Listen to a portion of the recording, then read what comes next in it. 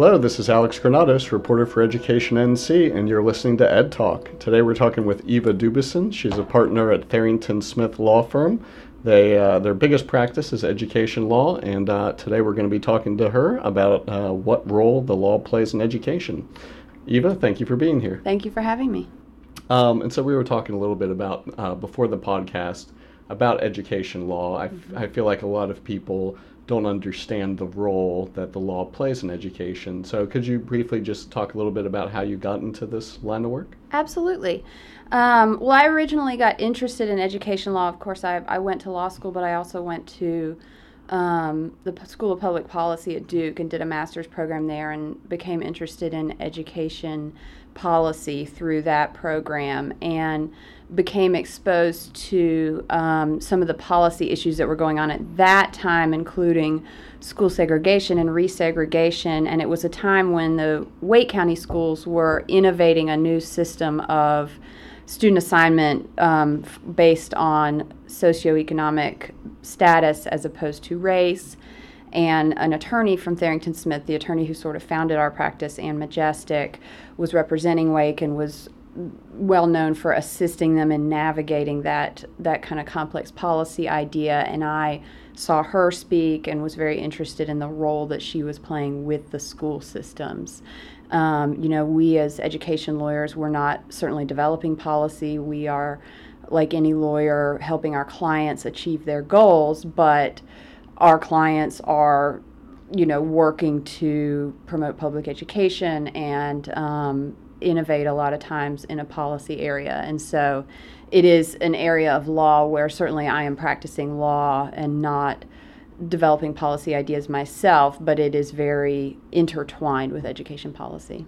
And so I've been at school board meetings of some districts, and in addition to all the school board members, there's always an attorney sitting off to one side. So in some districts, in some cases, that could be you. That's right. And what we're doing in the meetings, which is sort of the tip of the iceberg of what we're doing, but a lot of times is just helping the boards to follow open meetings law and public records law, and even just Robert's Rules of Order. And then to the extent that questions come up during the meeting, we may be advising on things like a real estate purchase or a personnel matter or a policy that they're looking to adopt and helping to word that in the best way that comports with the law and also achieves their goals.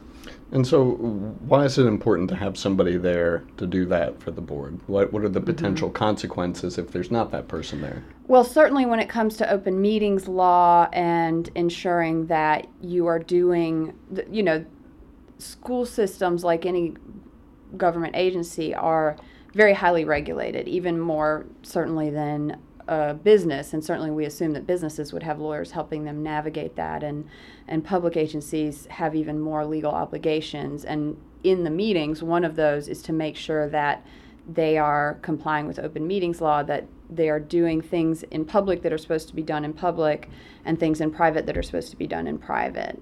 And that's a big part of what we do, is because that line can be fine as to which things need to be discussed in public and which things need to be discussed in closed session. And so these are kind of some of the, day-to-day on-the-ground things that you do. When we get to a higher level, what other kinds of legal matters do school boards or anybody else in education, schools, principals, deal with? It's a really wide variety, and that's one thing I like about this practice, is that it's not only something different every day. We say something different every hour. Certainly, like any large organization, school systems have personnel issues. In a lot of our counties, the school system is the largest employer, and they have hiring and firing and tenure and all of the things that come with that. They are, as I said, they're very highly regulated. So a lot of what we do is just helping our clients navigate all of the obligations and mandates that they have from federal and state government. One thing I've been doing this week is looking at what the General Assembly has done in the last session and picking out what highlights my clients need to know. And if you look, so the North Carolina School Board Association puts out a summary, a legislative summary of what happened in the legislature that affects public schools, and it's like 30 pages long just from this session, right? And even when I'm picking out the things that my clients that actually they need to do something about, something that requires action, it's still probably 8 pages single spaced of things that they need to pay attention to from this legislative session. So, everything from changing how that, we're advising them on the new principal salary and figuring out how to pay their principals, and changes to things like Read to Achieve or curriculum. All of that is tough to navigate. And when you think about it, educators and education administrators are highly educated in their area, but parsing legislation and certainly case law is not really what they're trained to do. Mm-hmm. And so that's why they need us. So that's interesting. We've done a lot of work on the principal pay proposal and, mm-hmm. and things like that. From a legal standpoint, what challenges? I know it's a completely new salary schedule, so school districts are now faced with going from what they had and trying to figure out what they're supposed to do now. So what are the challenges that? And that I think they one face? of the challenges with principal pay is when the salary schedule is changed. There's, on a broad level, certainly one can understand that. But what the school is trying to do is figure out, what does Mr. Smith get paid now? And if he falls on the salary schedule, or the new salary schedule, somewhere below where he was, then he gets grandfathered, if I recall correctly, or if he falls below his assistant principal. And so each principal has to be, individually analyzed. And then their issues for us are that sometimes it's unclear. Or we have a principal who started mid-year, or we have a principal who came from another district and this is going to change his salary, or we made him this offer and now he's starting at this. And so, and of course employees have rights, and we need to ensure that while we're meeting the salary schedule, we are also not somehow impinging on a public employee's rights. We have to look at what their contracts say, make sure that their contracts are tied to the salary schedule instead of having a certain number offer, that kind of thing. And so what are some of the other items from this recent General Assembly session that are, big ticket items, ones that mm-hmm. involve a lot of interaction on your part with districts? Well, one thing that I've been following closely is some of the funding that has been put aside for school construction. We have, as a group, some low-wealth district clients that desperately need to build new schools. And trying to figure out how to maximize their different grant sources and also how to finance the rest of what they need in a way that they can, get approved and pay off. And so we are closely monitoring, so some funding sources were set aside by the General Assembly for school construction in low-wealth districts, but it's up to the state board to figure out how to administer it, and they're still figuring that out. And meanwhile, there are districts that have a plan ready to go and are just sort of waiting to find out if they're going to be able to afford it or not. So that's something that we're monitoring. So whenever anybody thinks about law, they always picture the courtroom, lawsuits or, sometimes criminal court, but generally with education it would be things like lawsuits and that kind of thing. Mm-hmm. Tell me about your experience with that and how big a part of education law is actually going into the courtroom. Mm-hmm. So, well, certainly I would say a large part of education law is avoiding the courtroom. And helping our clients avoid the courtroom. Going to court, either getting sued or bringing a claim is, it's interesting because people think of lawyers as argumentative and really wanting to go to the mattresses over every issue. But I think lawyers are uniquely positioned to understand how costly and toxic litigation is. And, certainly our perspective is it really drains away from a school system's mission and ability to do their job, and so we try to minimize the time that they spend dealing with courtroom issues. But certainly school systems do get sued all the time. Again, like any large employer, like any large organization, certainly employee claims are a big part of it. Personal injury, students getting injured at school, even, someone slipping and falling on the bleachers at a football game, those kind of claims. And then construction disputes, they have large construction projects, those end up in disputes, contract disputes, and then disputes over the education of students with disabilities is a large area of our practice right now. And so in those cases, it's interesting because as opposed to a family lawyer or someone who's dealing with an individual client, the Board of Education is my client. But it's their employees that I'm dealing with day to day. It's superintendents or directors of various departments. So if there's a lawsuit brought, we are balancing our obligation to the board with going into schools and interviewing the staff.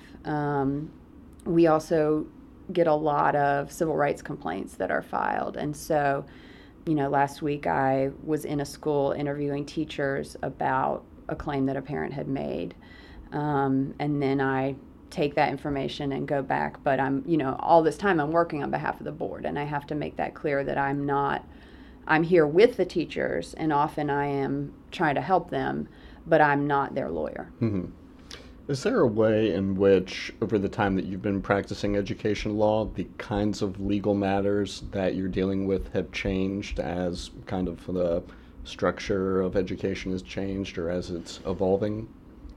I think so, and some of that is a change in emphasis from policymakers. So certainly disputes over the education of students with disabilities has grown exponentially as an area of our practice, and some of that is just a greater attention brought to that issue. But I think also as budgets have gotten tighter, the students with the highest needs are the ones that feel it first.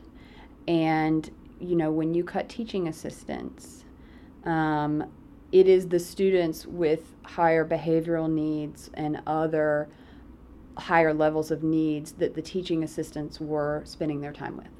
And so it's I hope, an unintended consequence, but, and certainly as budgets are tightened and sort of non-teacher staff are cut, I think it's the students with special needs or the students with a greater vulnerability that feel it more. And so that then gives rise to disputes and lawsuits. I think that student discipline and also school assignment and school segregation were big issues when I started. I've been doing this about 10 years.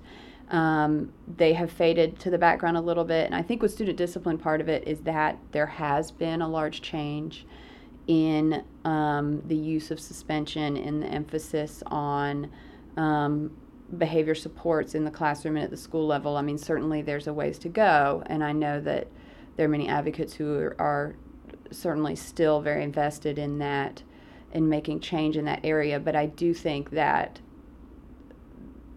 certainly the number and amount of student suspension disputes that we see and the type, I think, has changed since 10 years ago. And do you pay much attention to legal issues in education that you're not directly involved in? Like I'm thinking in particular of the lawsuit between the State Board of Education and the Superintendent of Public Instruction or anything like that? Some. Certainly we keep up with things like the Leandro case. I mean, our firm was involved in that for a long time and still is to some extent, but we represented the urban districts in that when they intervened in that case. So we do keep track of it because it's important to our clients, and it comes up at school board meetings, so there are issues that may not come to my desk as a legal question, but I have to know what my clients are talking about in a school board meeting. And with regard to the Department of Public Instruction and their role, it does affect us in one way because DPI and the state board administer a lot of the programs and the regulations that affect our districts. And so when they change emphasis or when DPI is cut, and so there's fewer people there when we call them, certainly that does affect us and our clients. And so we do, we pay attention to it. Thank you so much for talking with me, Eva. Absolutely. This is Alex Granados, reporter for Education NC. We've been talking with Eva DuBuisson. She is a partner at Tharrington Smith Law Firm, and you've been listening to Ed Talk. Thanks for listening.